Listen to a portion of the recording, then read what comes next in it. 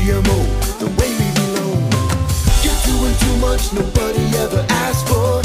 Lockdown and a digital passport. Meanwhile, the gas is $5. If you're ready for a revolution, holla. 15 days, it feels like eternity. How many ways these politicians burning me? Shuts me down when I'm about to blow up. Keep playing games, you bound to get toe up. Dojo Radio is designed to look at the human journey through the hero's journey story model and the many archetypes we associate with. Recently, I ran across a book from David Gandelman entitled The 7 Energies of the Soul, exploring the creator, the healer, the warrior, artist, lover, explorer, and master. It came out on, interestingly, in 2/22. And so it really feels like it embodies kind of the model that I'm going for. So I wanted to start off with a quote from one of the masters I've learned with, Sifu Shi Yan Ming. Before I was born, who was I? After I am born, who am I? Respect yourself. Everybody will respect you. Understand yourself. Everybody will understand you. There are mirrors all around you. Strive to see and understand yourself. Strive to have the heart of a Buddha. Bad things. Only do good things. Do whatever you can to help others. In these ways, you help yourself. Help yourself and help the world. Amatufo. Today we have Jim Gale on the show, the creator of Forrest Abundance, and just a huge inspiration to me. Welcome to the show, Jim.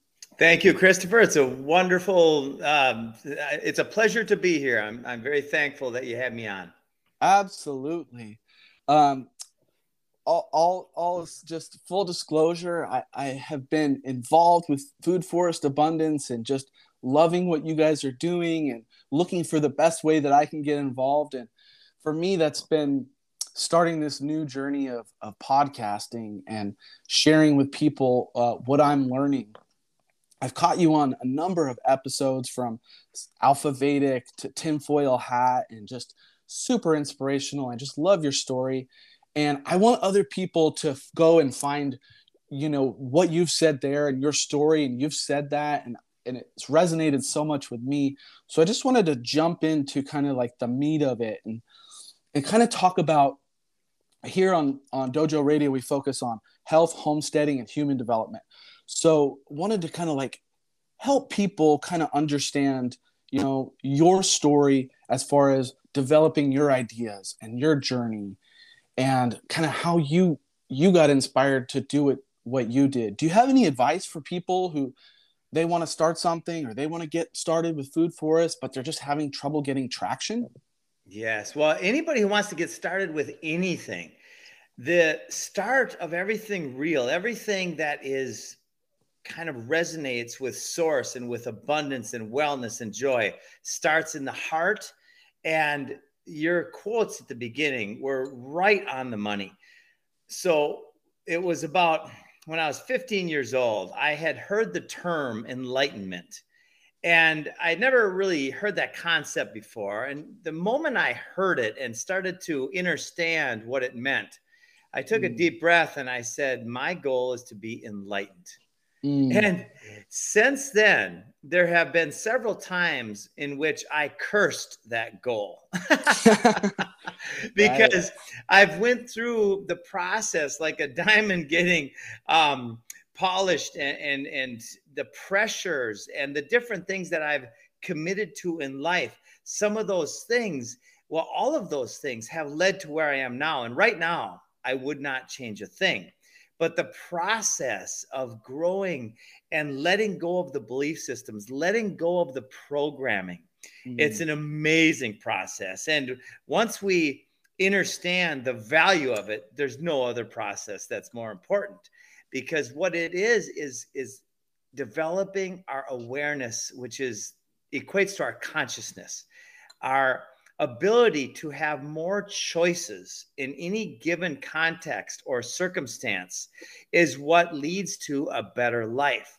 So my goal is to allow my mind to relax and allow the messages to come through that allow for the best life. And as a foundation of this, there was a TV show, movie a while back called A Beautiful Mind. And it was about this life story of John Nash. John Nash created what's called the Nash equilibrium. He didn't create it, actually. He just simply spoke it out loud. He was the first person to write it down in a mathematical equation.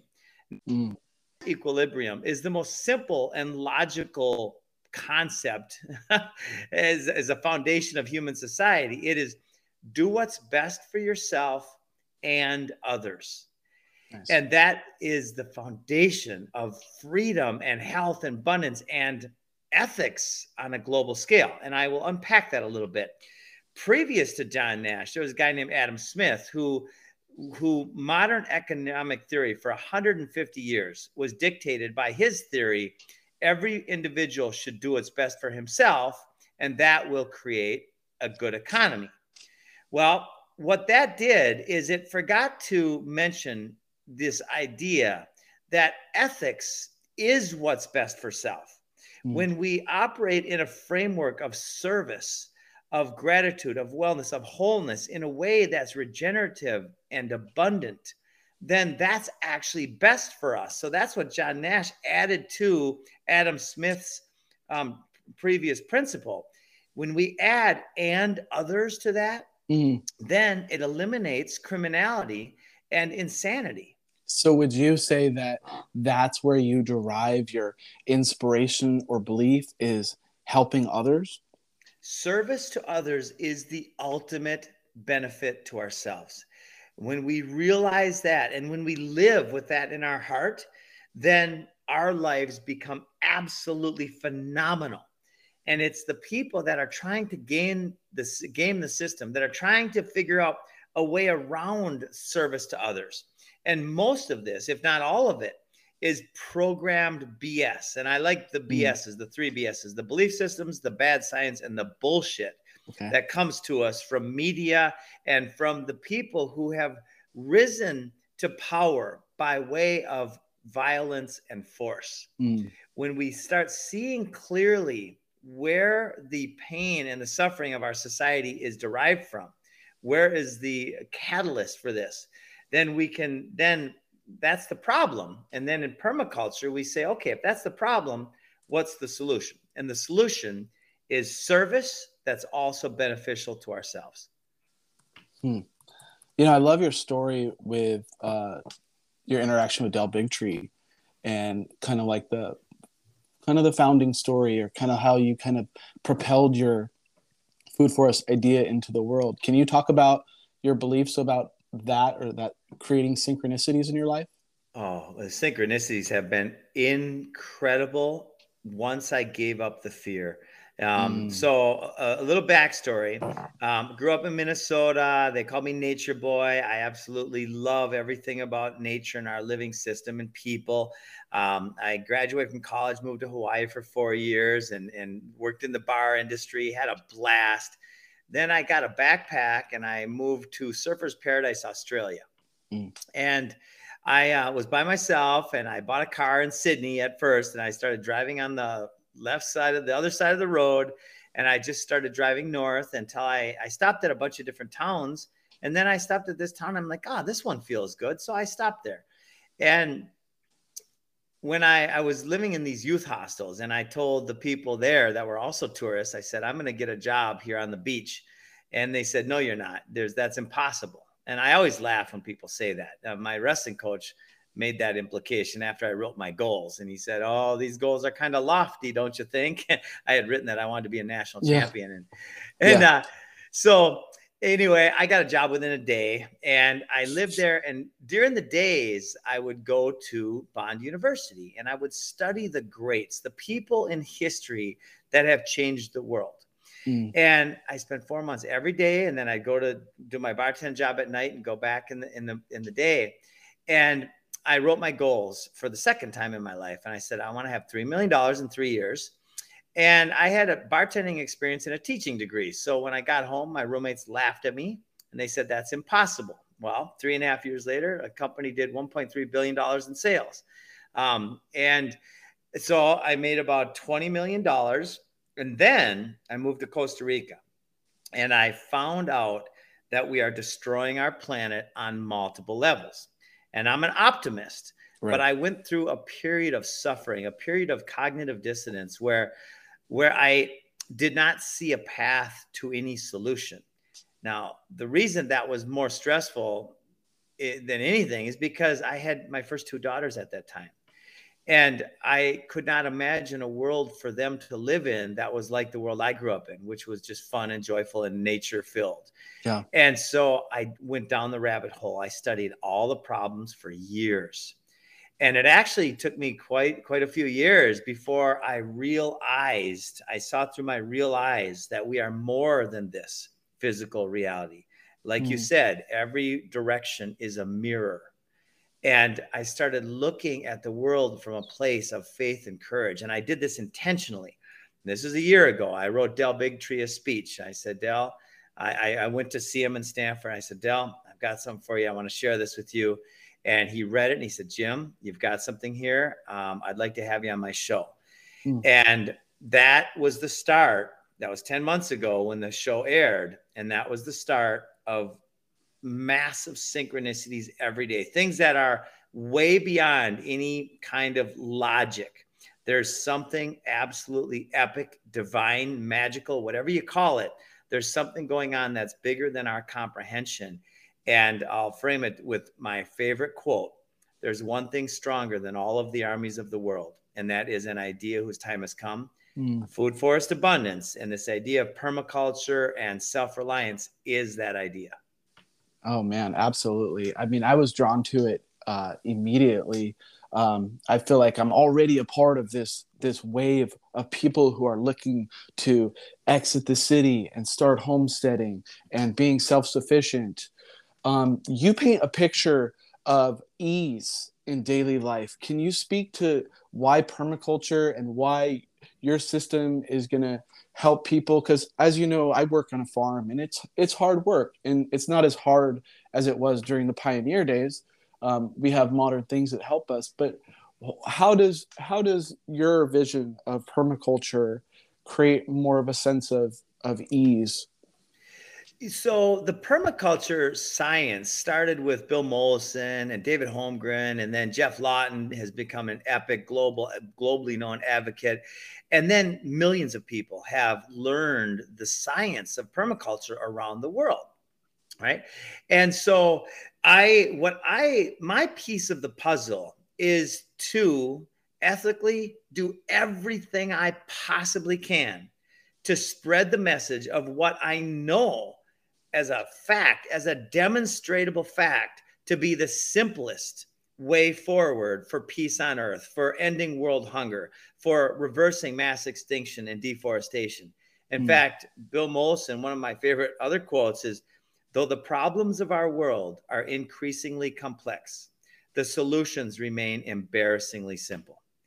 And this is, there's 40 to 50 million acres of lawn in the United States alone. When we turn half of the lawn, which takes more poisons, more human resources than any other crop and does not provide food, when we turn half of that into edible, regenerative landscapes, perennial landscapes, then it's less maintenance than a lawn. And you can go out, if you're in Florida, in fact, you talked about farming.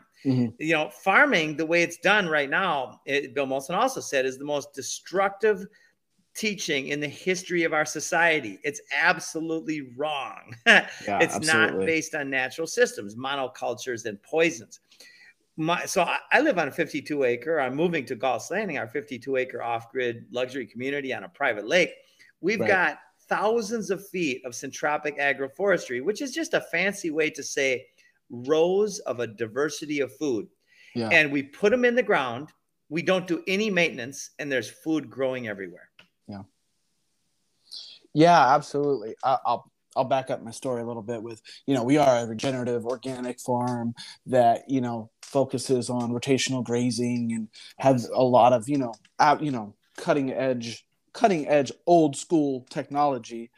But I'm just fascinated with what you're talking about in developing maybe ways of feeding your animals, creating forage, things that are sustainable based on not being reliant on the bigger system of forage, of having supplemental forage for feeding animals. Because as you know, most of our food, even the highest quality food, it is highly subsidized by, governmental crops, even the organic ones. And so Yeah.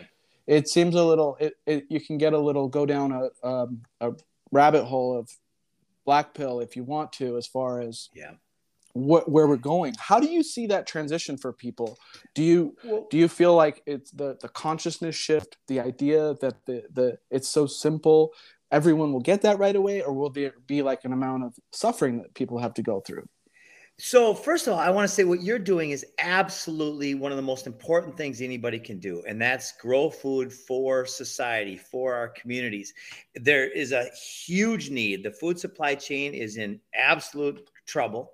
The short term is in big trouble. The long term is done. Like, we absolutely have to make the changes. But I'm going to change the word have to get to, because it's a joyful process of transforming our lawns and our community centers and our parks and our school playgrounds on the edges, right? We're still going to have baseball. In fact, in my world, the vision of the world, we can have more golf courses, but the golf course fairways are going to be lined with food producing trees and berry bushes and flowers and beauty and joy, which is going to make the golfing experience infinitely better, right? I don't hate golf courses. I hate insanity, right? So with what you're doing, that's what the world needs. We need more organic farmers using rotational grazing and using the techniques that you're teaching and showing the world. And then here's what's going to happen over time.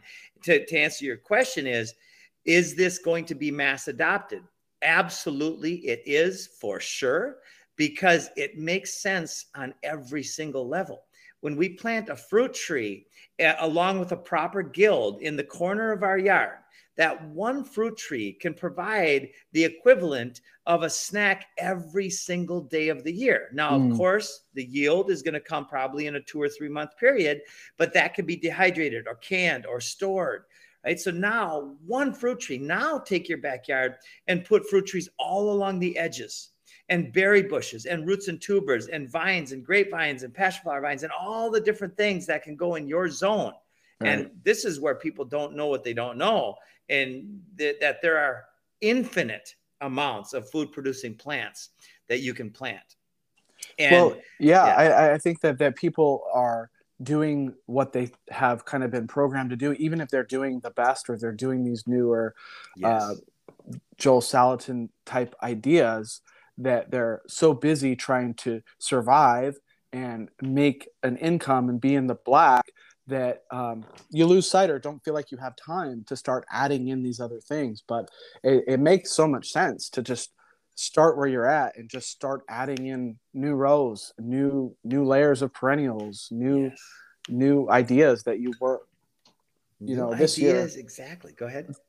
This year, my main job here is a poultry manager, and so I'm looking at ways that I can supplement forage by growing different herbs. So like a normal protein ratio would be around up to 17 to 20% for a meat bird. And so we're looking at to cut costs, because costs are already so high in the market, right? Yep. So to kind of supplement that, we would grow some different clover or forage that has a high amount of protein in it. And that way we can kind of save on the feed and kind of do something that's a little more sustainable, as well as the rotational grazing. So the cows come in and they can eat the flies and that kind of stuff. But that's beautiful. That's beautiful. Yeah. And what you're talking about is designing a system that has the highest yield for the lowest input. Mm-hmm. And that's a beautiful thing. You can use azolla or duckweed in water. And that duckweed is like 46% protein, and it doubles in mass every 3 days with the right system. You put some manure in the water, and all of a sudden you've got a azolla explosion. And that right there can be used as pig food and cow food and chicken food and soil amendment. It's amazing, the resilience and abundance that nature provides when we focus on design. So our company everything starts with the design process. And the beauty of the permaculture network is everybody shares information. That's what we're all here to do, is we're here to catalyze a shift in consciousness that leads to mass adoption of the most logical and beneficial thing we could do on an individual, a family, a community, and a global level. I love that. Yeah. Well, I'm just going to pass it over to you. You know, like, what do you have that you feel like you're just burning to share with us? Well, we have designed our model for scaling this idea whose time has come to go global. We launched 10 months ago, and we're now serving people in over 20 countries and almost every US state. We went from 3 people 10 months ago to now we're at about 350 people globally. And I mean, talk about explosive growth. It's going absolutely awesome, bonkers. We now are even launching a coin, a crypto called Topia. And it's the first coin that I know of in the world, the first blockchain that is directly related and tied to food production, regenerative local agriculture. What is it called? Topia. Topia. Okay. Yes, not utopia or dystopia, but strictly Topia, which means top. It is the most functional coin on the market, and it rewards abundance. It rewards generosity. It rewards all of the good things that a currency, in fact, it might make a lot of the other currencies completely irrelevant here in the near future. And it will lead to a society of abundance. You know, in fact, our business is a lot like a homeopathic doctor. In 20 years, we'll be done. The demand for food forest design and installation will be lessened. But before that, it's the most incredible business model in the world because it's the most needed business model in the world. It's a landscaping business, except for it's a functional landscaping business where we designed the food forest to fit custom. Everyone is custom. We start with what zone we're in, what agricultural zone, and that will tell us what plants work in that hardiness zone. Then we go to what does the customer want? What are the customer's visions and goals for their space, for their yard, right? And every customer gets to turn their yard into like a Garden of Eden, an absolute paradise with more birds and more butterflies. And you could walk out and have massive amounts of food, more food than a family could ever eat once a food forest is up and thriving. So our business model is actually that. I started out with this idea of franchising.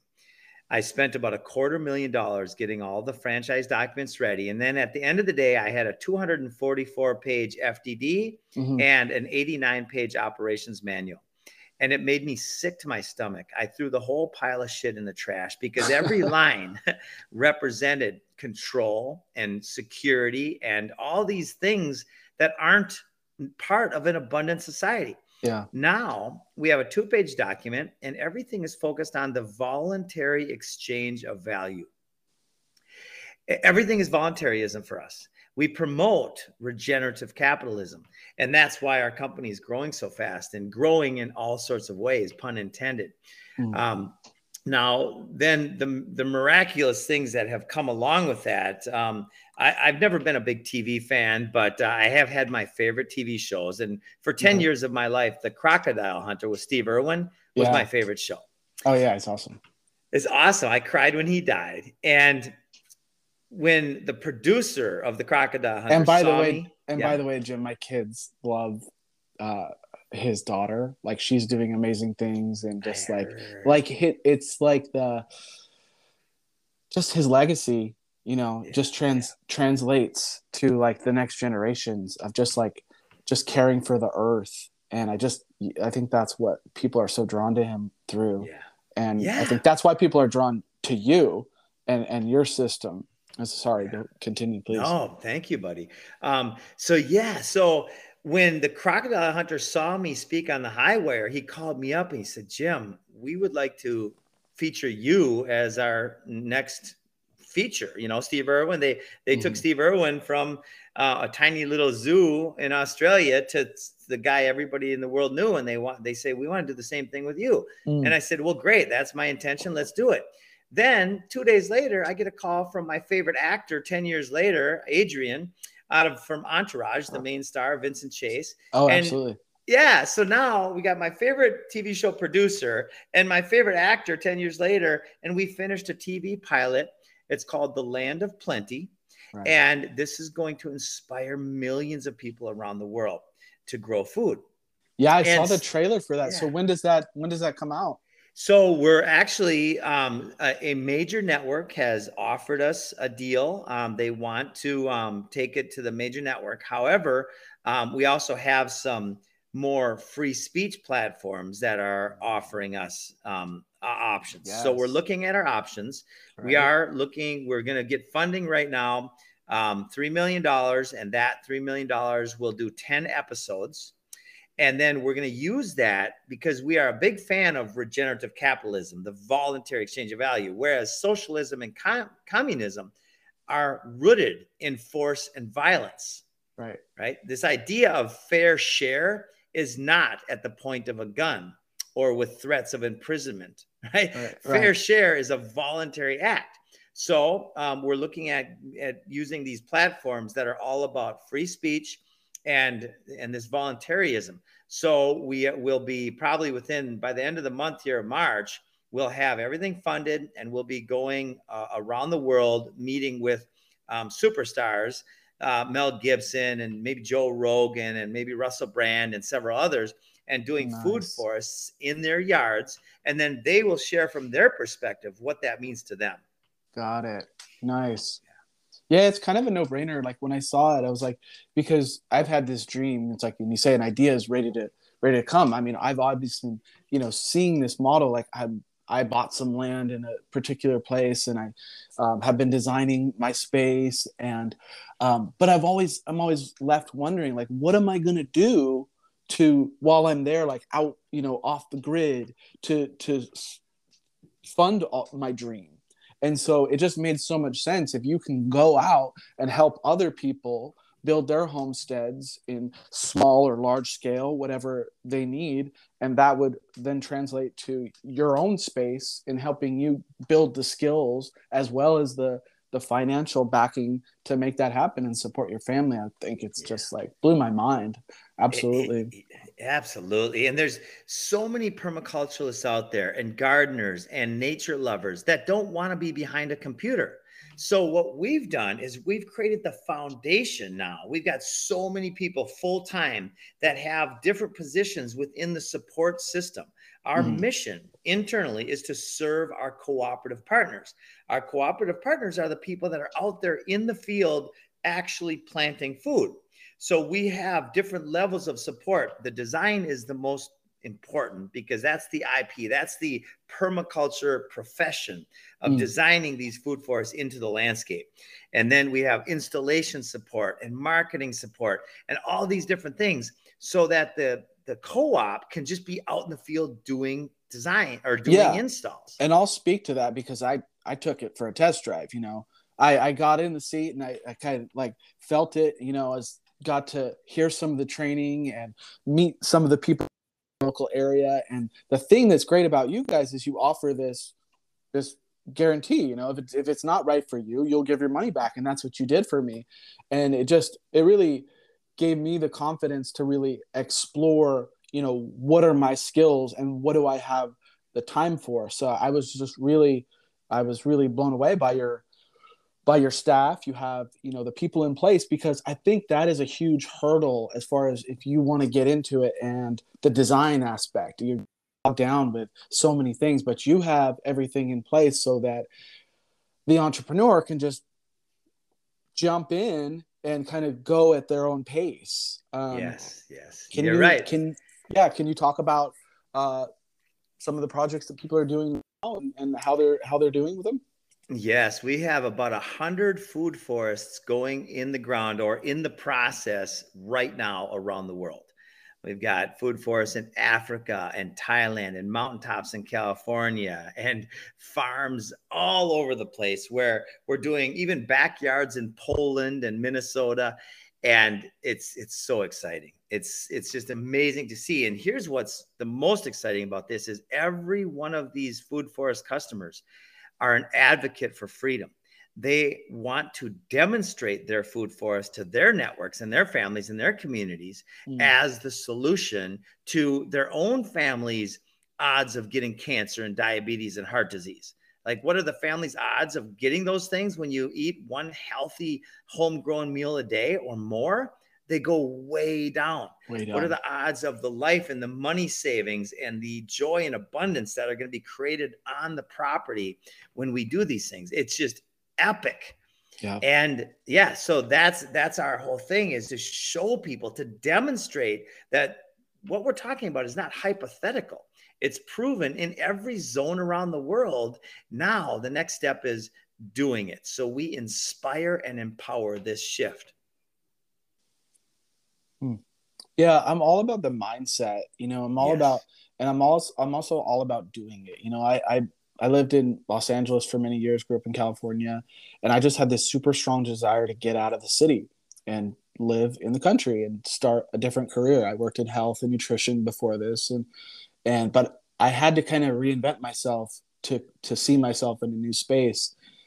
I'm going to keep digging here a little bit. Do you have any more tips for people on creating that mindset, who they just don't feel like they can see themselves doing that, but they really want to do that? Oh, big time.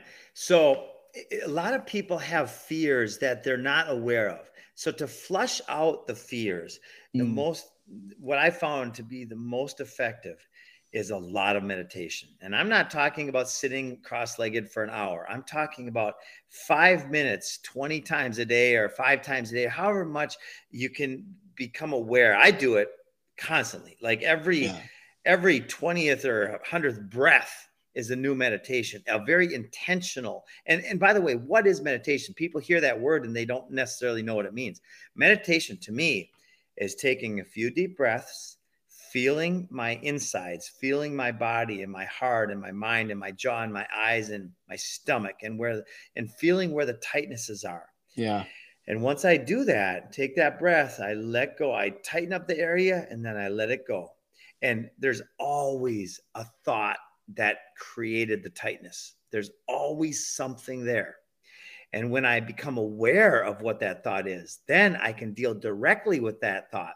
In fact, there's a book called Molecules of Emotion. I think it was Candace Pert, MIT gal, who actually studied and proved that the emotions, the unresolved emotions, get stored in the tissues of the body.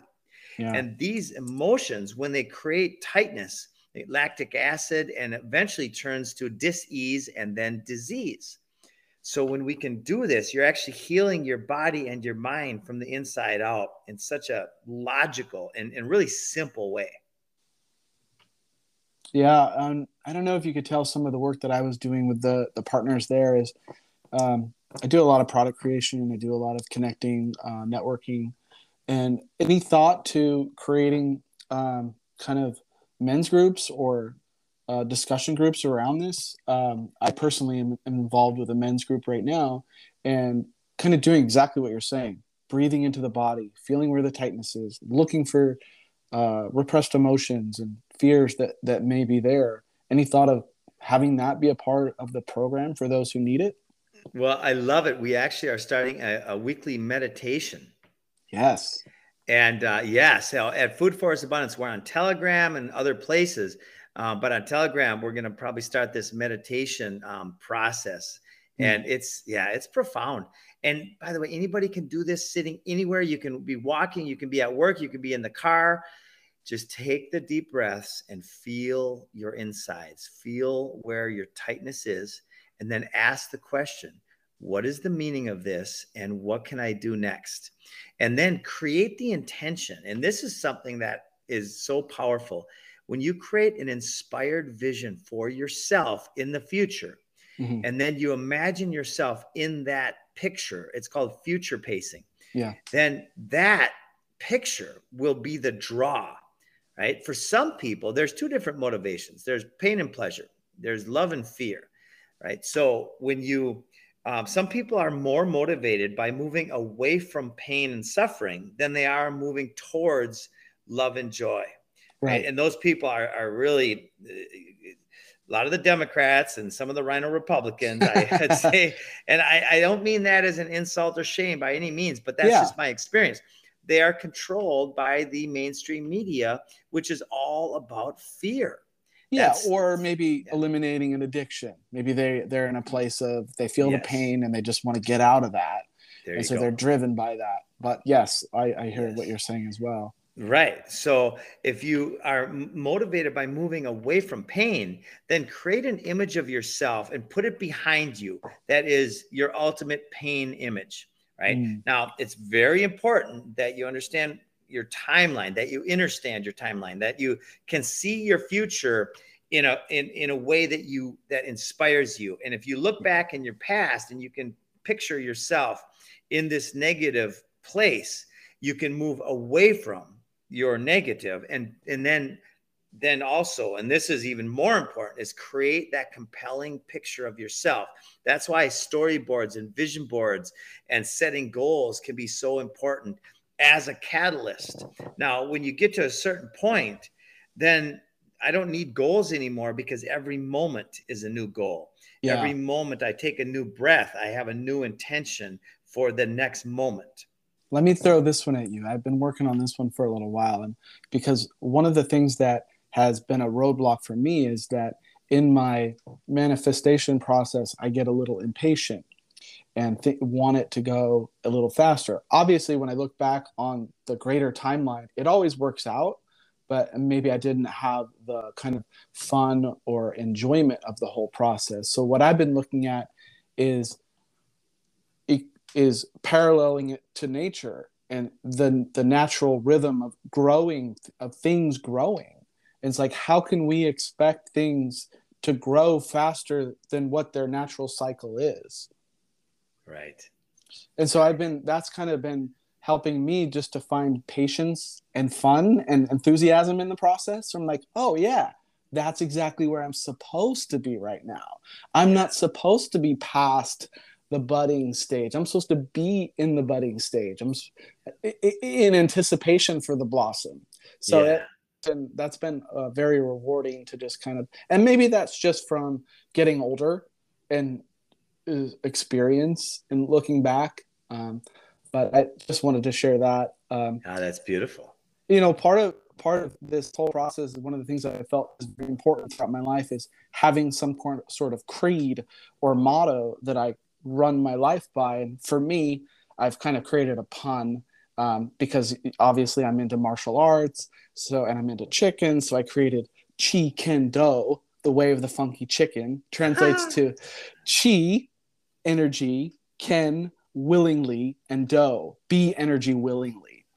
Wow. And so that's kind of a fun thing for me. It's fun because I work with chickens, and it's about martial arts, and it's something that I can get excited about and think like, oh yeah, I'm the master of my own reality, Chi Ken Do, practicing the art of the funky chicken and having fun. And so can you speak to that? Can you just riff on that as far as, creating fun in your life?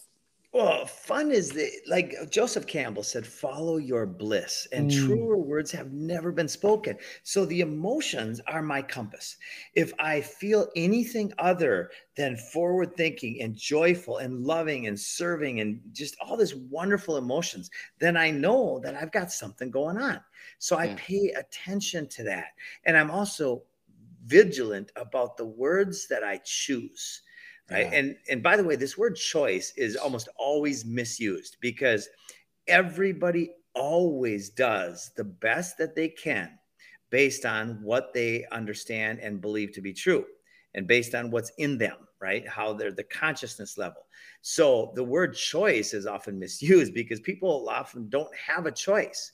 Now, that doesn't say that that's okay what they do when what they do is harmful. That's why sometimes they get thrown in jail or they get punished for choices that are unethical and painful and destructive, right?